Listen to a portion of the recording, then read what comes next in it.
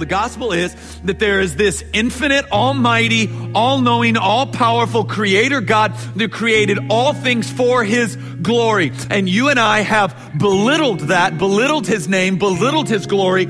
Every one of us have at one time or another, or actually currently, believe that our way is better than God's. We fail to acknowledge, give him glory for the gifts he's given us. We question his rule and his authority, while at the same time doing that with the brain he gave us and holds together, and the lungs and the air that he gave us to breathe with.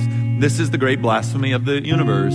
So we've all belittled God, and God, being just, right, and holy, is not going to allow the belittlement of his name. God then, not being able to spare wrath, sends Christ in the flesh and crushes him. And in so doing, pours out his wrath against the children of God onto the Son, killing him.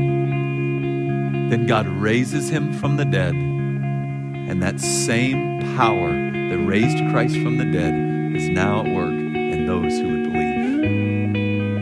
believe. This is the gospel. That you and I have right standing before God, not by our efforts, not by our works, not by our skill, not by whether or not we cuss or don't cuss, drink or don't drink, watch this, don't watch this, do this, don't do that. Justified before God by the cross of Christ alone. Your lust, you're not going to be able to fix it. Your bitterness, you're not going to be able to fix it. Your rage, anger, those deviances that have been following you around, you don't possess the power of life and death.